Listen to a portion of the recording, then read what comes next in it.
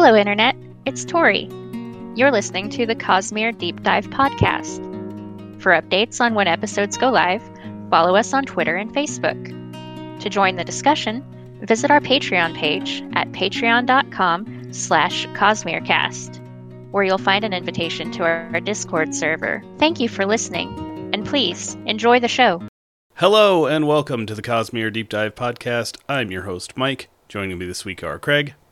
Good evening, everyone. Dave. You can't prove nothing. And Tori. Hello, Internet. And we start every week with good thing, and Craig's going to do that because it's his good thing, and he's going to start talking now, anytime now. I'm just filling space until Craig starts talking. Mike. I like that Dave sounded like Wayne for a moment. So I got two good things this week, a major one and a minor one. The major one for this week is a new video game that I have been playing called Stuck in Time. It is Groundhog Day, the video game. So you're stuck in a time loop, and your character it has a fantasy theme to it, but you're in this tiny little area just to sort of teach you how to go around, and you essentially program your moves that you're going to execute during the loop. So you'll like go north, go east, fight some rats, go over to the shrine that you level up at, and that sort of thing. But as you play, your character, develops skills that you get to keep between time loops, a la Groundhog Day. Then you start leaving the immediate area. You find villagers and NPCs that you can interact with. You learn skills and stuff over time. So each time loop, it's better and better. But given what I just mentioned, there is a limited time, it's called mana. That's the resource that you use, which there are ways to refill it. But that's essentially ticking every single frame. And in the very beginning, you will lose it quickly. But again, as you develop your skills and stuff, you get so much that it doesn't take, that you last much, much longer. So it's really cool. And you can do a lot of different things because there's a whole area to explore. There's a story to figure out, like why you're stuck in a time loop, that sort of thing. But I like it. I think it's pretty good. It definitely captures that Groundhog Day feel. There's like one character in particular that I'm taking defense lessons from. And it's funny because like I go get money and I go down. She's a samurai, and I get my defense lessons, and that's basically the piano lessons from Groundhog Day. Anyway, it's a really cool game. I do recommend it. It's actually running in the background right now, so I can develop some free skill points. So yeah. Or the piano lessons from Final Fantasy V. Not quite, but yes, I get what you're saying. So it's called Stuck in Time. It used to be called Loop Odyssey, I think back when it was in beta, but Devolver Digital is like, no, we have Loop here. You can't use Loop Odyssey, so they had to change the name to Stuck in Time. So maybe if you heard of Loop Odyssey, it's called Stuck in Time. You can go pick it up. It's like $8, I think, on Steam. And my minor good thing is that I watched Good Place again. And it's really good, guys. I really like Good Place. What's your place thing this week? It's good. Man, Janet is really good. Simone's really good. I'm actually glad they introduced Simone in like was it in the third season? I think she popped up, but she's really good. But Janet is still the best. No, she's introduced in season 2. Janet is the best girl, not a girl. Wait, no, it is season 3. Yeah, because yeah. I think it's season 3. Yeah, because season 2 right. is so season 3. Right. Yes. And if you're wondering how they can introduce characters in the afterlife, you're gonna have to watch Good Place and find out. Right. Or read Mistborn Secret History. Or that. But I think it's Dave's turn to have a good place. My good thing this week is a few weeks ago, I went to visit my friend Craig, and his daughter Ada picked out a movie for us that I had never heard of. And that movie is called The Sea Beast. Apparently it came out last year on Netflix. And there's this big red thing, and they're trying to hunt it. But then this little girl tries to help out, and then she becomes friends with the thing, and it's cute. Yeah, she just picked it out randomly. Yeah, she's like, I want to watch this. And no one had knew what it was. We're like, all right, let's put it on. And I enjoyed it. Neat. So I guess it was it's my on turn. Netflix, I believe, in case you were wondering. Yeah, Netflix. All right, so my good thing this week is the Royal Rumble. It was on last night. It was pretty good. Wait, like a new one or a rerun? The latest Royal Rumble, still WWE have those? Royal Rumble. Yeah, every year. Yeah. Oh, cool. Yeah. I never watched any, but I had some wrestling fans as friends growing up.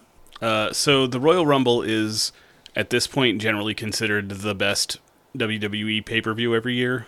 And this one was pretty good. I enjoyed it. I don't really want to go into it. Just wrestling. Big beefy dudes slapping meat. And yeah, it's fun. So it's Tori's turn. He's a really good wrestler. Did you ever see that South Park? They had the pro wrestling. I mean, maybe. I haven't watched and South there was Park one guy, forever. I don't know. I remember there was this, they were having this like argument because like the high school wrestling teacher was trying to tell people what like actual competitive wrestling was like versus pro wrestling. And I just remember one of the pro wrestling characters was like up there like giving a monologue and going on and like telling this speech and giving their backstory. And then one guy was like, wow, he's a really good wrestler.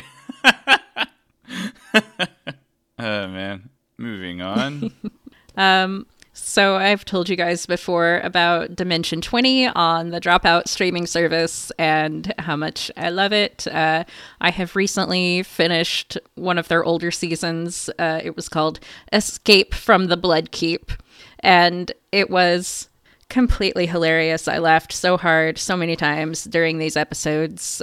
So this is a D&D campaign, and the characters are generals serving the Dark Lord. So think Sauron from Lord of the Rings, except it's not Lord of the Rings. It's like legally distinct from Lord of the Rings. And they go in to serve him, and he's on the throne, and he's like, yeah, and we're about to take over the land of elves and men, and soon we will conquer them all. And then he starts just cussing, and the DM says, and he disappears in a puff of smoke. And they're like, oh no, someone has defeated the Dark Lord. And then they have to figure out how to get out of the tower and without everybody finding out that they've been defeated. And so they embark on this quest to reincarnate their Dark Lord, and so they're all a bunch of villains, but they play it off as like a workplace comedy. It's like straight from The Office, and it's so That's funny. Sort of silly. It's so funny, and so Matt Mercer is in it as one of the players. He's not usually. Craig, are you suggesting that college humor might be silly?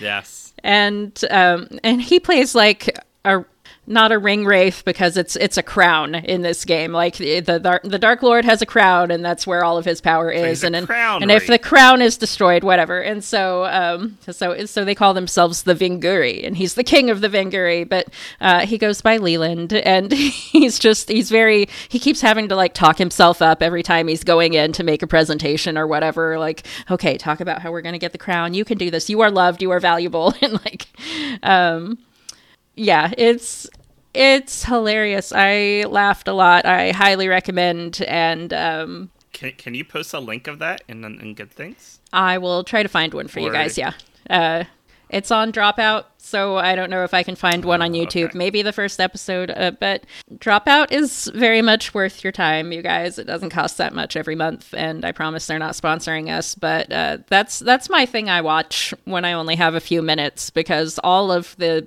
episodes are so long that it's like a movie. So unless you're planning to get through a 2-hour episode in one sitting, it's easy to just pick up 10 minutes here and 10 minutes there, and like that's pretty much how I watch TV anymore.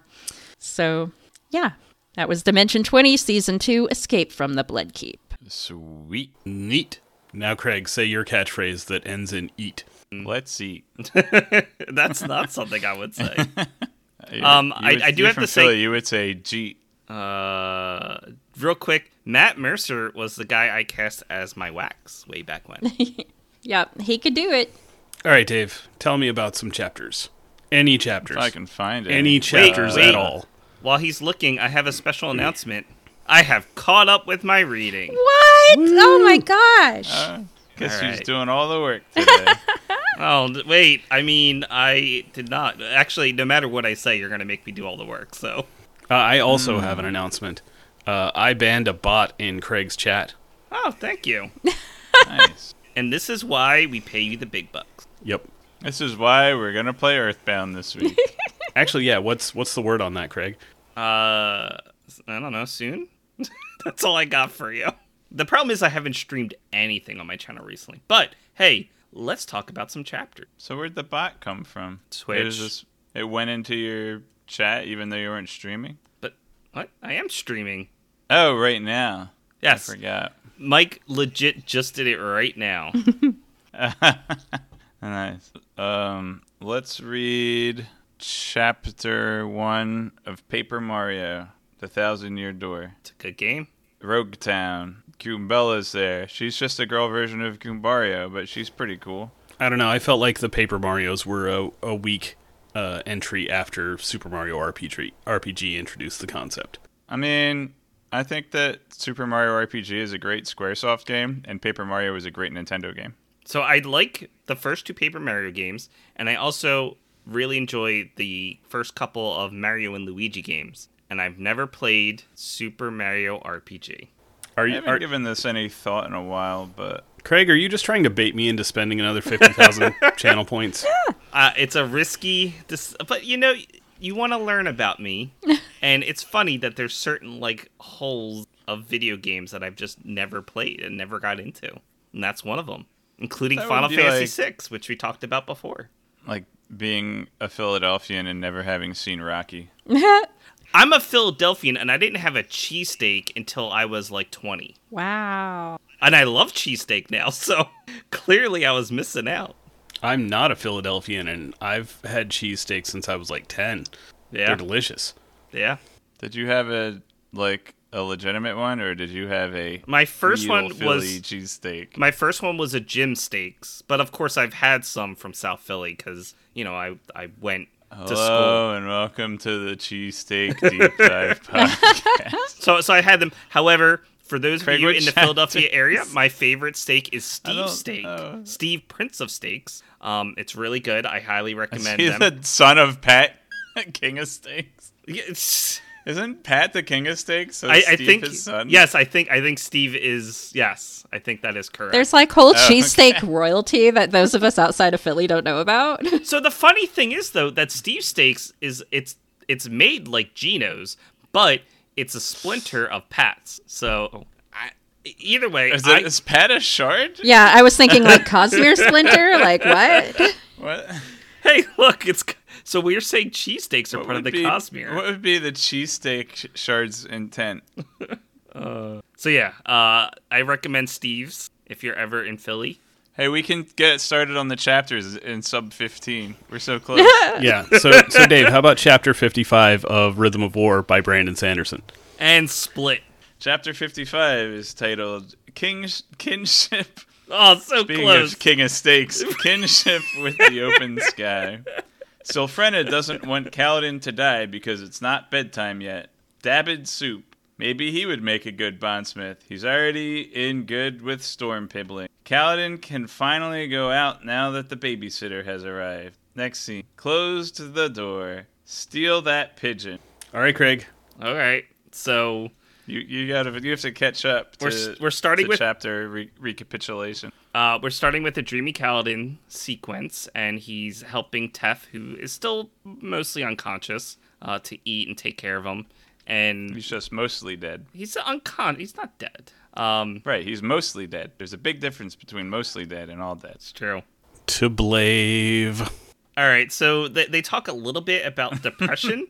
I think this is where Syl talks about Relador, who was her previous knight that she bonded to way back when. So it's clear that she's missing something, and she is suffering a little bit from depression, but she doesn't want Kaladin to also, she doesn't want to feed into that, I guess. So she's she plays it as perky every time he asks about it. Yeah, I mean, she's suffering from loss, but not depression in the same way that Kaladin is. Yeah.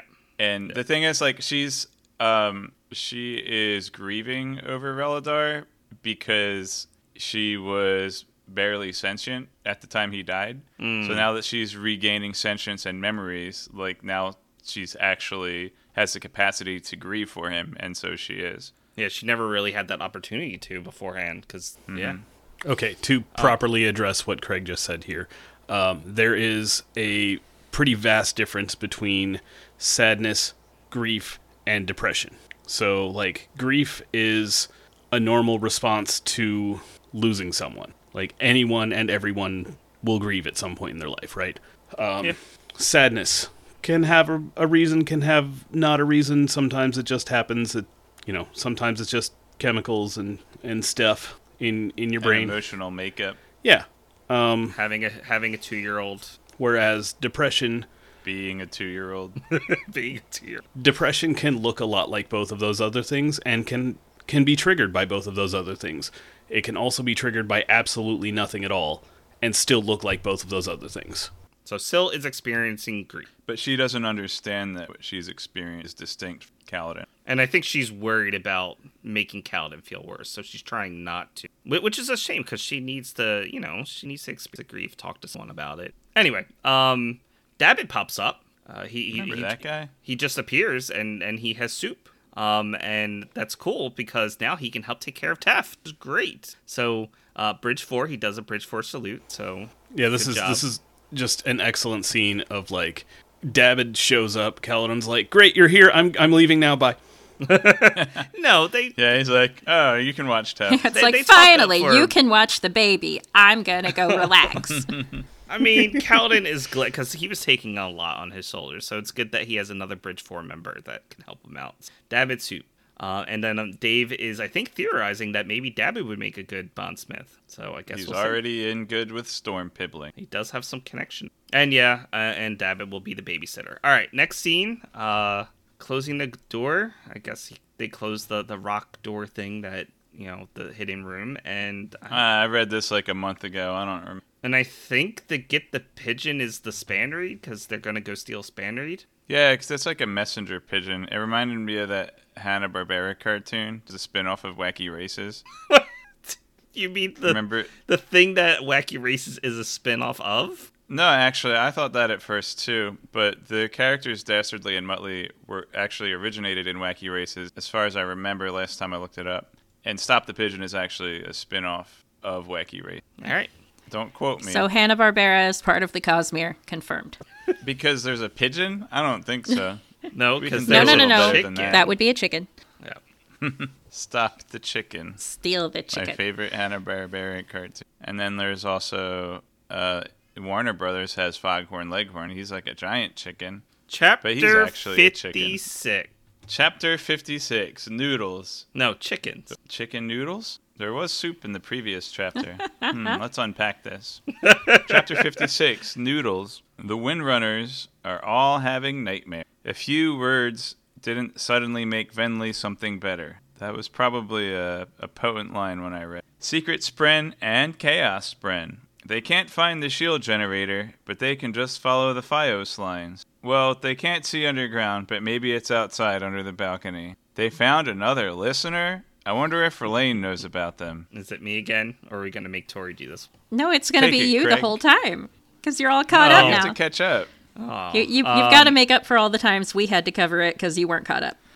So Venli is taking a look in at the radiance that the singers have taken quote-unquote care of, and they're mostly all unconscious. However, the Windrunners are closer to waking up, and it looks like, I guess, they're experiencing nightmares, which is why you wrote it that way. But they are closer to waking up, and they're sort of trying to figure out why this might be the case. Is because of their particular surges that they have access to. Who knows? But Venli does decide to get Liren to help them take care of it, because they need a physician.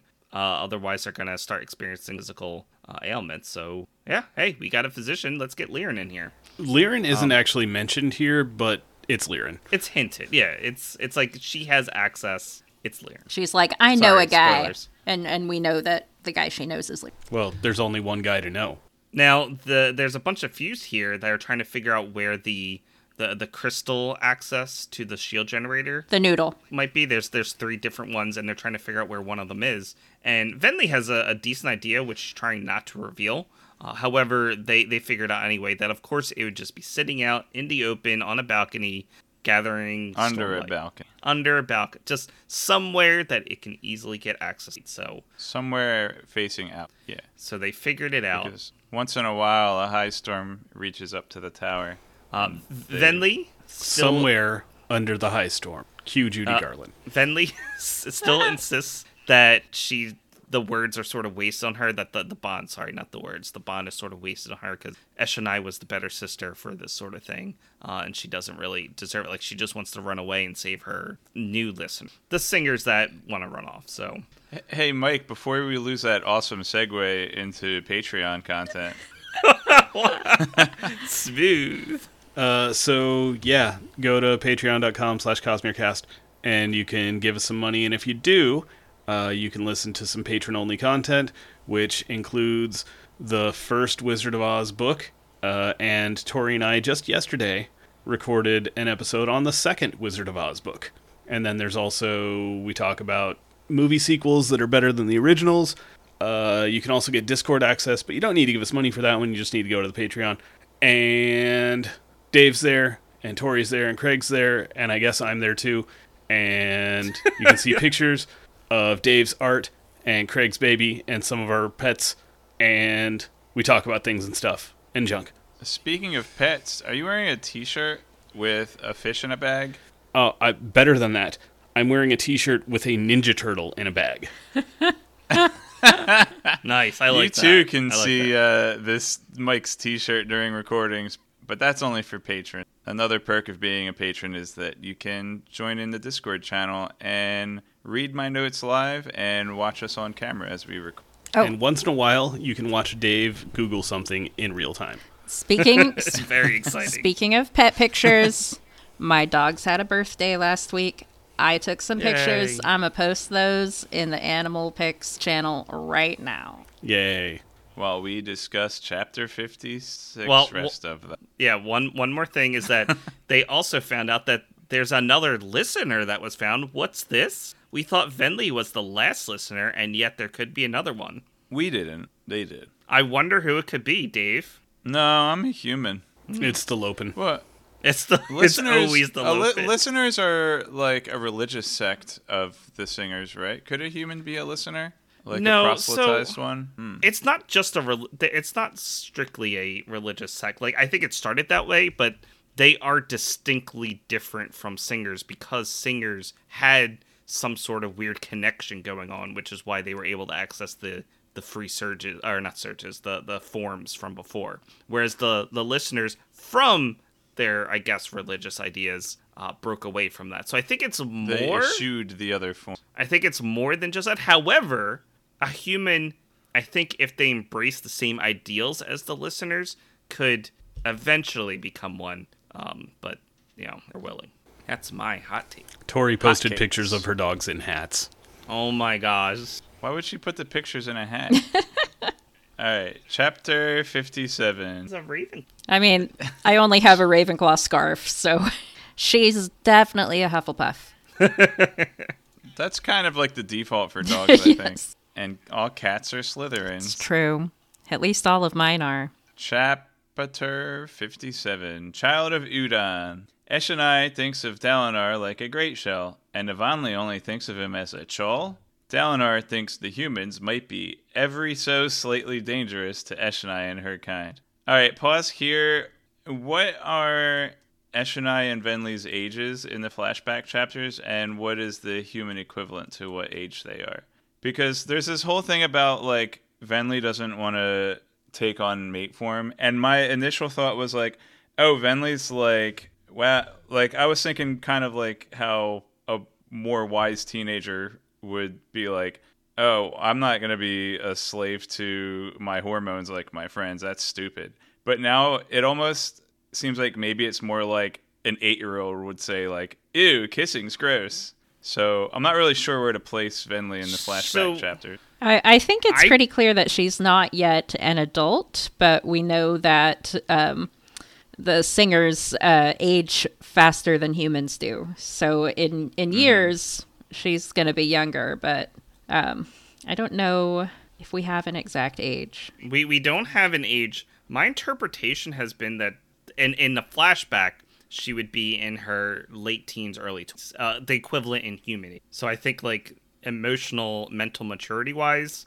place her in late teenager, early... Well, I think she's more emotionally mature than most people her age, but Venli is. And Venli's the older of the two, right? No, Eshonai's the older one. Yeah, Eshonai's the older one?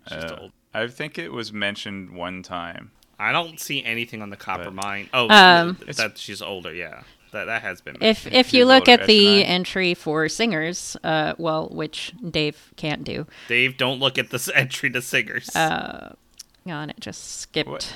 What do you mean Raboniel becomes a singer? Says they grow faster compared to humans, but have slightly shorter lifespans.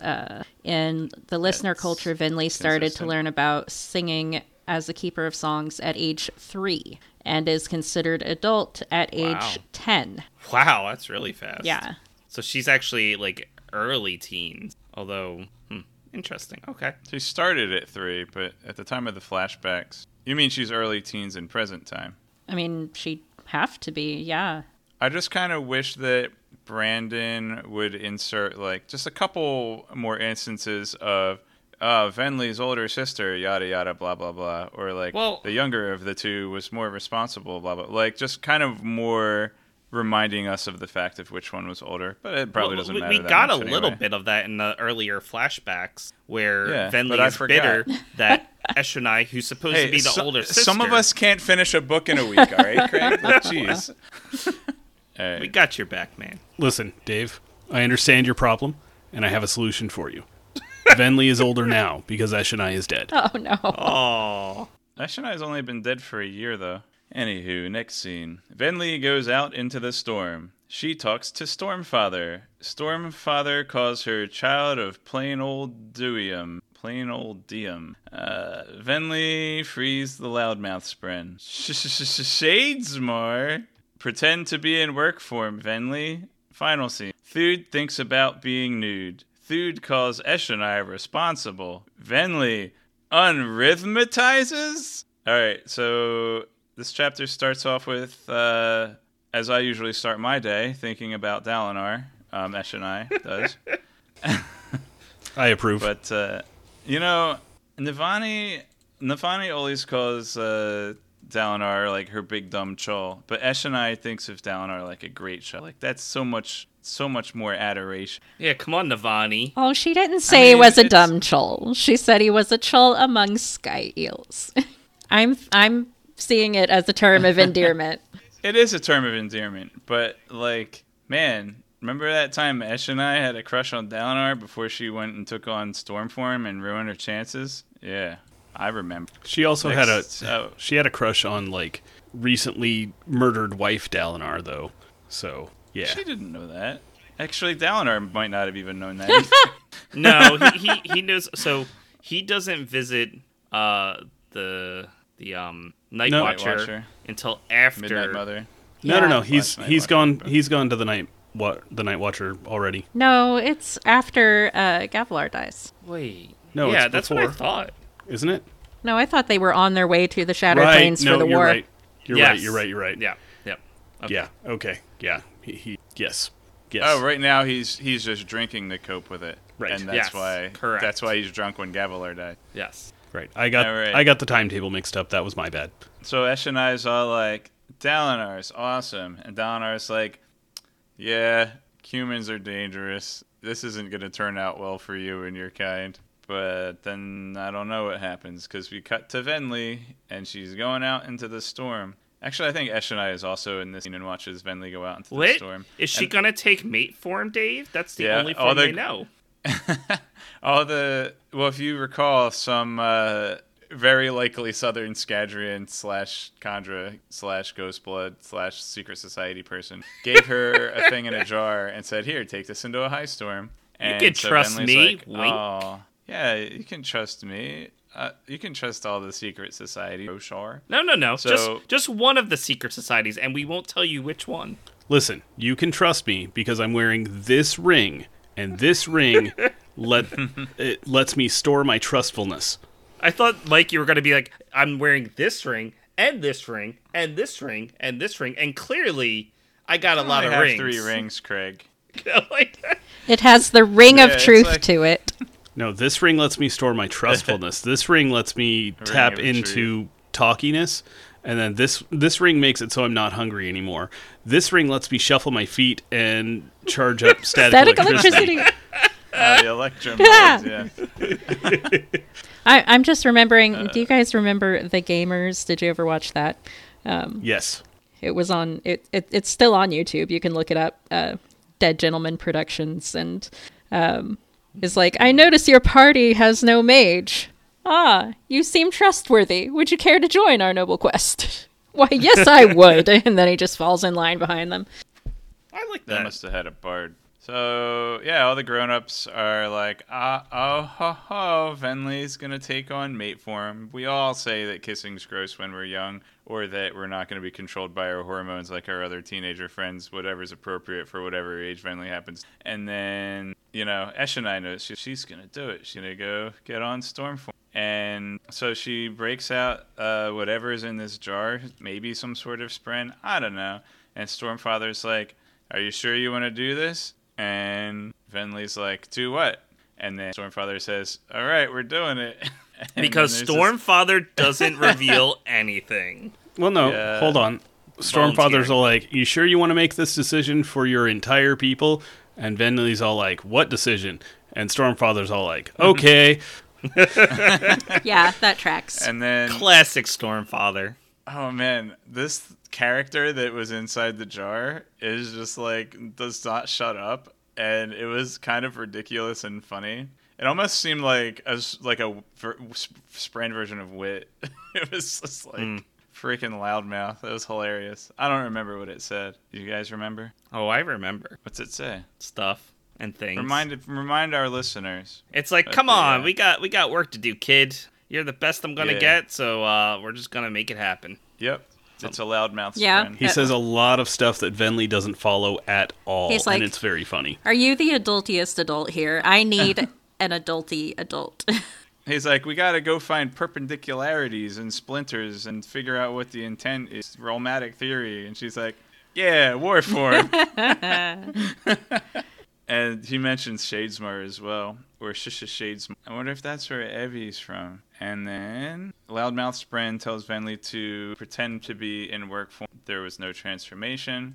And then she comes back, and Thude, who I believe later becomes Venli's once mate? No. Or Eshonai's once mate? Neither. Neither? Oh. He's according to the wiki, he was a war pair with Byla. Yeah, there's some other... He's friends with Eshonai. He was part of her I remember one unit. of them had a once mate, but I don't remember. He was like Eshonai's close friend and one of her like generals or whatever. Oh, okay. Hey, what was that Spren's name? Do we remember the Spren's name? Ulam. Or is that the name of the Void Spren? Is it? That's suspicious. I mean, who was that? I don't know who we're talking about anymore.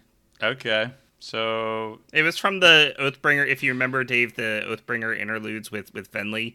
It's that annoying Void Spren. Yes. Interesting. This is the one. Like, we're seeing him right here. I thought he was some sort of... He's an old thing. Tail, right? He's Tail from Majora's Mask. Because Tamber is... No, wait, no. Maybe... Where is he Tattle? The Void Spren were gold, right? I thought this one was red. Isn't yeah, he red? I was thinking it Guys, was red. Guys. Okay, so he's Tail. Yes, Mike? Yeah. Craig put the art on his stream. It's the best. Maybe Tamber is Tattle. What, the Sazed in the onesie one? Yeah. Yep. I love it. Oh. It is. I got a commercial. I have a link so can always pull it up when it's appropriate. And hey, it was appropriate today. Okay. Anyway, Thude's like, yeah. Before they realize that Venli has not taken on mate form, he's like, yeah, I wonder what mate form. I don't remember. And then he says Eshonai is responsible. And Venli's like, what? She's not the responsible one. And then... Or no, Thude is talking to Eshonai. Well, Venli returns at that point while Eshonai and Thude are talking to each other. Like, I knew she wasn't going to take mate form. And it's at this moment where she's not actually attuned. Because she attunes to one of the Odium rhythms for a moment. And then she, like, doesn't attune to any rhythms, and it's like, what's going on? It's like, oh, no, I'm normal. I don't know what you're talking about. You're normal. I'm normal. Hello, fellow humans. Yep. Except... I'm not a Kandra. Yeah. I'm not a Void Spren. And that's the end of Chapter 57, I think. Chapter 58, Spaghetti. You see, a normal person would try to hide in a laundry basket, but not our boy Dreamy Kaladin. Why hide when you can murder the launderers with a scalpel? Spanreed Hub. The tower is making the Void Spren visible. Sylphreda ventilation shaft, wet brushes. Oh, right, the horseshoe broom. Fishing for spanreed. The sibling is those who cannot protect themselves. Take it, Craig. Okay, so... I covered one for you. Hang on. I would like to do this one. Oh, go for it. It's Die Hard. This chapter is Die Hard. The movie Die Hard, it's Die Hard. It is so Die Hard. Uh-huh. I'm pretty sure Brandon watched Die Hard before he wrote this. And he's like, yep, I'm having like to the see. part where the alien chases John Cleese through the air duct, yeah. All right, sounds good. Is that the character's name? There was a lot of things wrong with that sentence. It was John McClane is what you're thinking of. McClane. John McClane. John Cleese, who is known for his stint on Monty Python. It's a different guy. Wait, he wasn't the character in Die Hard? Yeah, he was played by Alan Rickman. He was the British-German guy. What? Alan Rickman playing John Cleese playing John McClane in Die Hard. In Alien. I don't know if we're going to make people very angry or what, but hey, whatever works. Fun. So, yeah. I was thinking it was more like Mission Impossible, because doesn't he, hang from the ceiling to try to, fish up a spanreed? Or no, that's not true. No, he's in a ventilation duct with a lighter. Rod. Yeah, see, the problem is with Mission Impossible, they had high-tech gear. In Die Hard, he comes up with his own gear, so it's Die Hard. There's a thing in the next chapter that makes this Die Hard, so let's get through this one and we can talk about that. It becomes even more Die Hard, but... Die Hard with a vengeance? Yes. I mean, that's my second favorite Die Hard. My third favorite Die Hard is White House Down. Well, apparently, Tori had never considered White House Down a Die Hard, but it super is a Die Hard. I can't unsee it. All right, I just assume you're right. Have you not seen Die Hard, Dave? You haven't seen anything. Why am I asking? It's all Die Hard. I've only seen Die Hard. I haven't seen any other movies in the series or anything else that might be considered part of the series that isn't canonically part of the series, which seems to be something that you're... Well, it's more that Die Hard has become a genre. There are many movies that are Die Hards. Kind of like how Okami is a lot of people's favorite Zelda game. Right. Like, Zelda is functionally a genre at this point. Yeah. It's like Zelda. Ah, okay, I understand. I mean, it's not the first Zelda game Capcom made. Yeah, so there you go. But no, this is super Die Hard. He crawls through ventilation ducts, and he's dodging terrorists, and he's trying to contact the outside world for help. In a tower. In a tower. Yeah, no, this is... Kaladin's plot in part 3 is Die Hard. He's trying to get the radio. I mean, he's trying to get a spanreed. In this case, Sergeant Al Powell is standing in for, I think, just windrunners in general. The concept of windrunners outside of the tower. Makes sense. But yeah, it's Die Hard. Do we want to actually go into details here? Because it's Die Hard. I don't think we need to. I think we can move on. Well, did Die Hard have a cute little honor spren that pretended to be a void spren to distract people that looking at a rope stuck to a wall? Sure did. His name was Argyle. He drove the limo. Yeah. Danny Glover, I think was. Yeah, no, not even close. Oh, that's the guy from Unity. That's close. It's like Manny Smother. Chapter 59. So yeah, at the end of chapter 58, the sibling is like, they're trying to corrupt me. Come help, come help, come help. All right, chapter 59. He does need protecting, and Kaladin is good at protecting. That's one of his oaths. A lad to Sonya of a growing crystal. I admire your commitment to the joke, Dave. Ho, ho, ho. Give up on this. Now I have a spear. Oh, dang, I lost my spear. You ever throw a sharp pencil up at a foam ceiling and try to get it stuck up there? Try doing it with singers fused to their spears. That was a bullet for your lip. Yeah. Quentin Tarantino reference. Carpenter, pursuer, and some lady on the balcony. But I guess they're in the wall underneath the balcony. Pursuer will kill Adin. Hey, purse forever. Don't corrupt that pillar, please, ma'am. Or don't corrupt that color, please. Pillar, please. Don't corrupt that pillar, please, ma'am. Chekhov's foot fetish. Nope, he's making little fists with his toes. Someone wrote that. Strike 3, pursuer. She is killing the sibling. Lock and or chase. Sapped fire. Fascinating and most logic. Take it, someone. Why is there a Spock reference at the very end? Because Raboniel is Spock. Yeah, she is absolutely Spock. So, this is continuing Die Hard Part 2. In this case, Kaladin has to protect the gem. What's the term they use for this? The noodle. Is it just a crystal? It's a noodle. A noodle? Is Tori making me say stuff that I'm not supposed to say? It's a node, and Dave called it a noodle. He called it a noodle in his notes, and I've been running with that. Okay, so Kaladin has to protect the noodle, and the pursuer, of course, is there because he's chasing after Kaladin, and so they have to have a little bit of a fight scene. But the pursuer's wise on Kaladin this time. He's not gonna let him get away. And be all like, oh, you don't have powers, you could still fight. So, it ain't gonna work this time. So Kaladin has to pretend that he's like sort of running away. Hold on a second. Yeah, okay. I just want to make sure I didn't jump ahead because I am actually. Not only did I catch up in my reading, I read ahead because I kept reading. Craig, I can't look. I can either be behind or ahead. So. Anyway, so behind. So Kaladin has to act like he's actually running away, and of course the pursuer's all like, "Oh, he's running away! I got him!" And essentially, they go back and forth a little bit, and Kaladin manages to trick the pursuer to go into the room, and they lock the door in the secret room that the sibling opened up. So cool, got rid of the pursuer. So then Kaladin runs back to try to stab Raboniel. And he has to convince her not to, and eventually... So Kaladin makes some assumptions about how the pursuer works here, that he got real lucky, you guys. Well, Kaladin's good at fighting, and he sort of can read people, and he's making a decent assumption about how the pursuer operates, based on the limited amount of information he knows. He assumed that the little sparky bit had to be able to fit through a physical gap.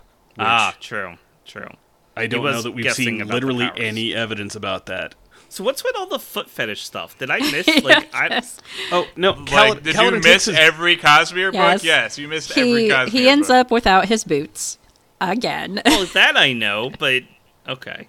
Well, that was it. But it's actually a Die Hard reference to making little fists with your feet in the thickest carpet you can find, which is itself just an excuse to get John McClane to take his shoes off at the beginning of the movie, so that later, when Hans Gruber and his group of terrorists shoot out a bunch of windows in an office floor, John McClane's feet get all chewed up with glass.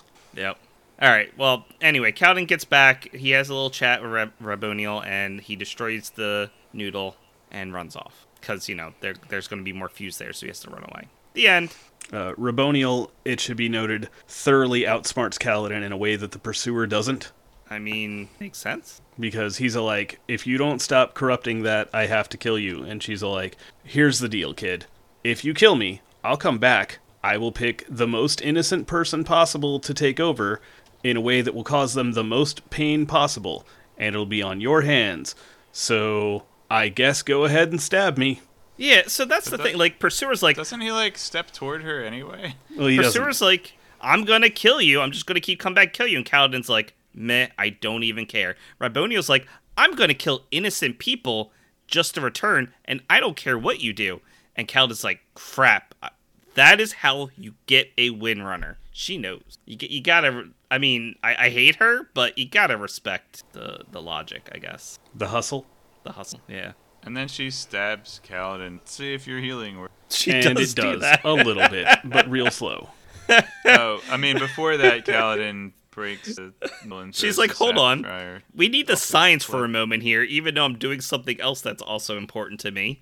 Yeah, but she's like, you better get out of here. I've just stolen 1 year of your life. Tell me, how do you feel? And this is for science, so be honest. Should I watch The Princess Bride again tonight? I kind of feel like I should. I mean, I kind of feel like you already have. I mean, I've seen it literally hundreds of times. But anyway, do we have another chapter, or was this it? That was it. Okay. That's it. Yay. What was all that at the bottom? This is unnotes. Aww. Oh yeah, Tori missed out on that when Blackfisher, Musco the Stealer, that X. Oh, okay. Yeah. Yeah, we had a little chat about who we thought the Unmade were, and we made Dave remember. It was fun. So did we have any characters we couldn't immediately identify this week? And we did Ulam. Liren? You mean off screen? Like that he was I'm thinking more someone we can call Doug. I want to call someone Doug. No. No, there were no Dougs this week. Yeah, everybody. I mean, there are a bunch of randos peeking out their doors. Oh yeah, there were a lot of those are Dougs. Dougs in the hallway, and there were some like. There was a shop owner Doug. Yeah, some the carpenter. singer Dougs. Yep. I appreciated the word ads because that's a good crossword puzzle. And I think that's all we need Dave for. Raboniel wasn't named, and I didn't actually realize it was her until it started doing sciencey things, which I think I also did kind of know it was her because she was the one going out to the nude. All right, goodbye, everybody. Good night, Dave. Bye, Dave. Bye, Dave. Dave is gone. Play the thing. This concludes the spoiler-free section of our podcast. If you are, as I am, reading along for the first time, we recommend that you stop listening now, as the following will contain spoilers for not only this book, but for other Cosmere books as well. There may also be general spoilers from any other source material. Spoilers begin now. Okay. Craig, I assume you have a bunch of things. I don't really have much, except that I do want to get to Tress. I would like to talk. Yes, I would like us to talk about Tress. I still haven't finished Tress, so I'm sorry. What? I'm sorry. I've been busy. Oh. Stuff is happening. Why did you make her do the Oz book? See, This that's is more exactly important. that's it. I was doing Oz instead of Tress. Okay, well, I do get some bullet points for Rhythm of War. So, first one, this was chapter 56, and this is Venli thinking about the deepest ones. They enjoyed spending their time sunken in rock as much as the heavenly ones like to soar. And I specifically called this out because the Fuse, like, they're much stronger, what it appears to me, stronger in their intent of what their surge happens to be. So it's like the Windrunners, like, okay, yeah, they protect people, but and Kaladin likes flying, like he feels free, but that's just like, okay, he likes to fly. Whereas the Heavenly Ones, it's like they need to be up in the sky. That's just what they do. Just like the deepest ones, they just hang out half submerged in stone because that's what they are. And it feels like with just one surge, you sort of get overridden by the intent. It's really good that they don't have adhesion. Otherwise, you'd have just people stuck to walls. You'd have a bunch of Lopins. Come on, man. And then growth, regrowth. You have them alternatively healing people and growing plants just all the time. Okay. Continuing on to chapter 57. This was Dalinar talking to Eshonai. What was your name? Eshonai, she said, though she had a little doubt he'd forget again. The humans didn't seem to be able to distinguish very well between different lists. So I don't think, and I highlight this because I'm pretty sure Dalinar didn't realize he had this conversation with her at this point. Like, oh, no. He thinks she's new. He's blackout drunk right now. Okay, yes. But when we get to Way of Kings, like, he doesn't know who Eshonai is. But he's heard her name before right here. Yeah, but he was blackout drunk here. He doesn't remember this day. Right. And not for old magic purposes. Like, he drank himself blacked out. And he just happened to still be, like, eyes open and talking. But he's already gone. And then Venli going out to Stormfather. You served our enemies, she called to the sky. How can I trust what you say? Yet you trust the gift of one of those enemies. Regardless, I serve no one. Not man or singer, I simply am. Farewell, child of the plains, child of Odium. So, yeah, she's just totally trusting one of the enemies. Interesting some words there. I mean, strictly speaking, I have blanked on it. Terraceman. A Terraceman. Yeah. Isn't, like, there is no historical beef there. Well, like, that particular Terraceman might have made some choices, but... Yeah, I don't know. And then Ulam saying, well, yes and no. For a while, we'll need you to appear as if you're still in work form. I need to scout out how things are on old Roshar these days. It's been a while. You think you can get into Shadesmar if we need to? And Venli's like, Shadesmar? Yes, we need to go to the storm there. The newer one, in the south, where I entered that gemstone. So, bunch of information here, but apparently the Everstorm exists. It's just nowhere near the actual continent of Roshar at this point. It's in Shadesmar, somewhere south, I guess in the middle of the ocean. Well, of course, would be land in Shadesmar. So I wonder what Odium has been doing to, like, make that happen. Is this an Ishar thing? I think it just naturally happens. No, is this an Ishar thing? I bet this is an Ishar thing. I'm picturing Odium performing like a rain dance. You know, he's got the tassels on, he's stomping his feet. Is that where he hangs out? Okay. And then I wanted to highlight, so this is Syl. In Chapter 58, talking about the Void Spren, it's not those, Syl said. That Spren should be invisible to people, but something is off about its aura. It's leaving a trail that I noted the guards watching. So, I wanted to highlight it because it's sort of like, what is the process? Like, what is happening here to the... I guess the Fabrial, we'll say. The Fabrial that has been activated that is blocking the powers. It does have an effect on, Void Spren and other Spren that you normally wouldn't be able to see. But now they're leaving some kind of impression or trail in the realm. You can see. Well, they reversed the polarity on the deflector dish, so there were some unintended consequences. That's legit. Yeah. Okay. That's good. I like it. Reverse the polarity.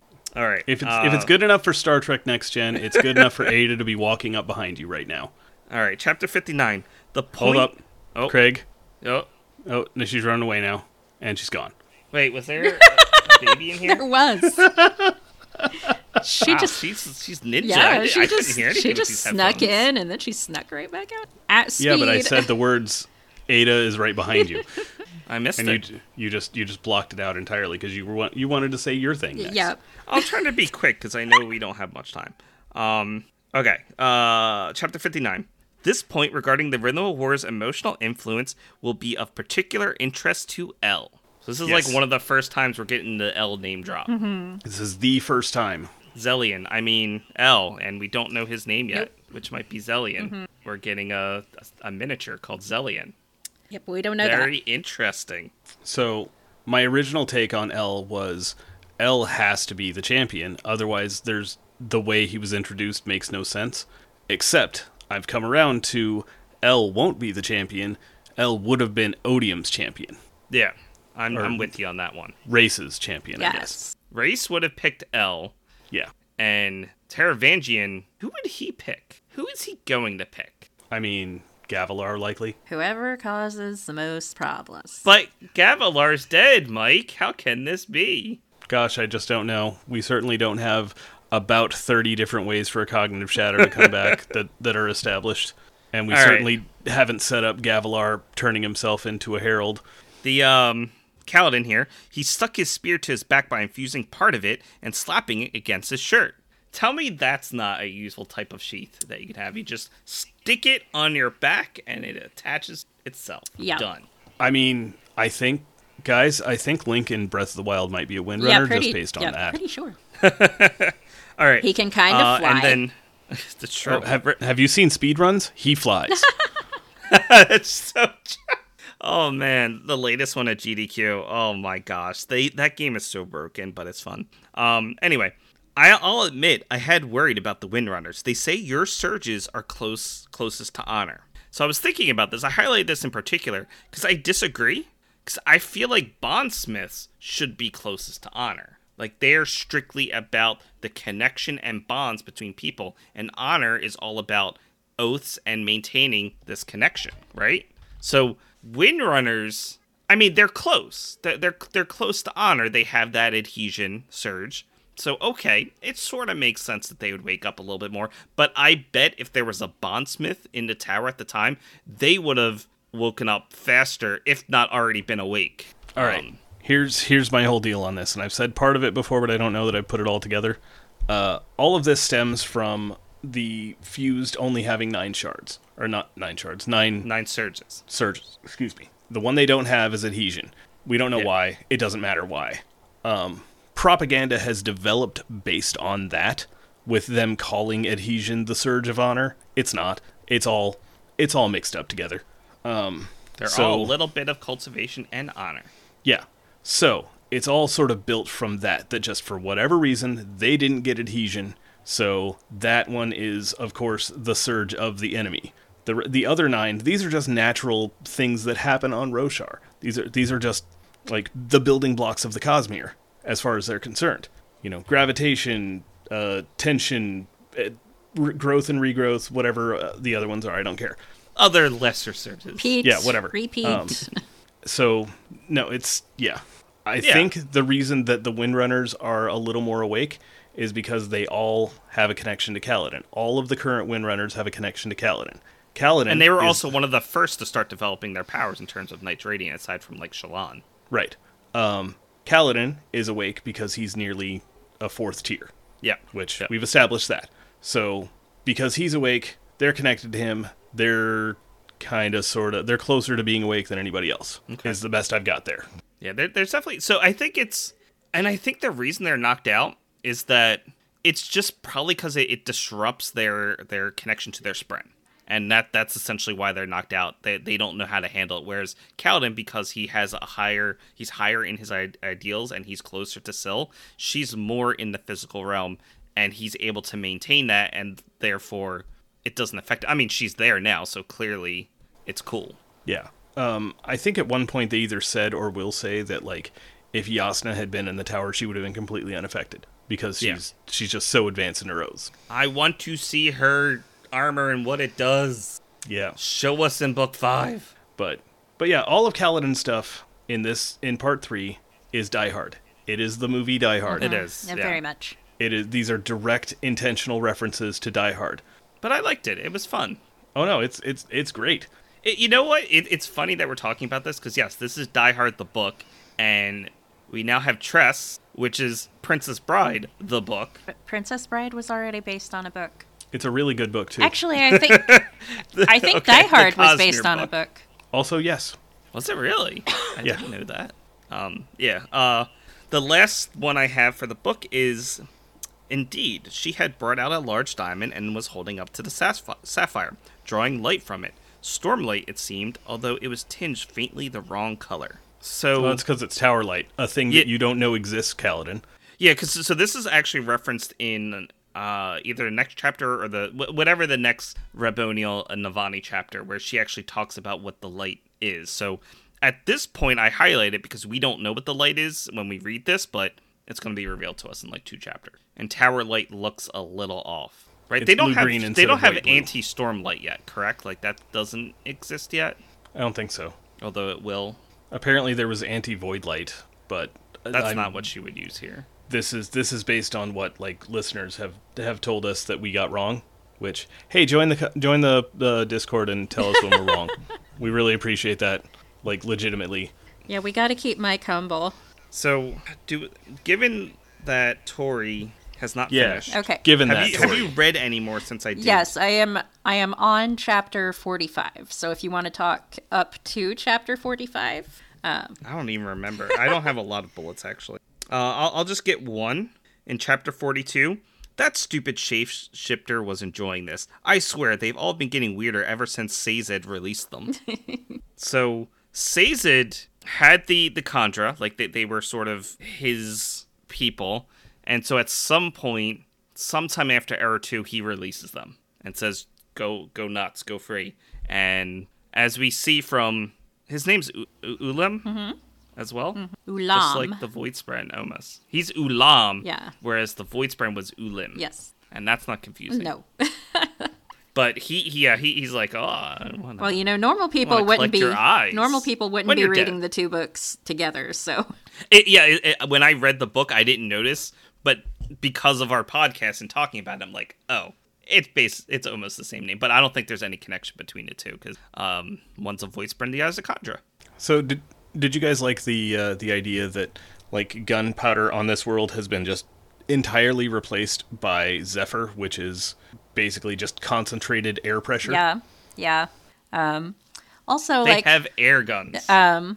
So I'm far enough in the book that they're on their way to the Crimson Sea. I think they just passed over the border.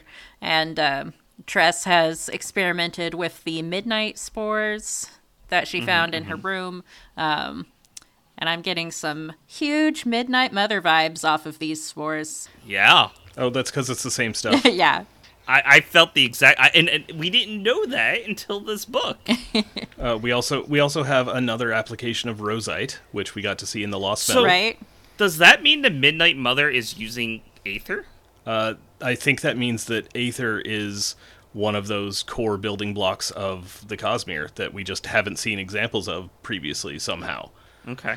That Brandon decided to hide from us intentionally. Well, but like hide in plain sight as he does, because we've had the Midnight Mother for ages. That's a good idea. My thinking was that it's just another form of investiture, and that the Unmade are what happened when you mix a Rosharan Spren with investiture from some other place. And so the Midnight Mother was just some Rosharan Spren that got mixed with Midnight Spore.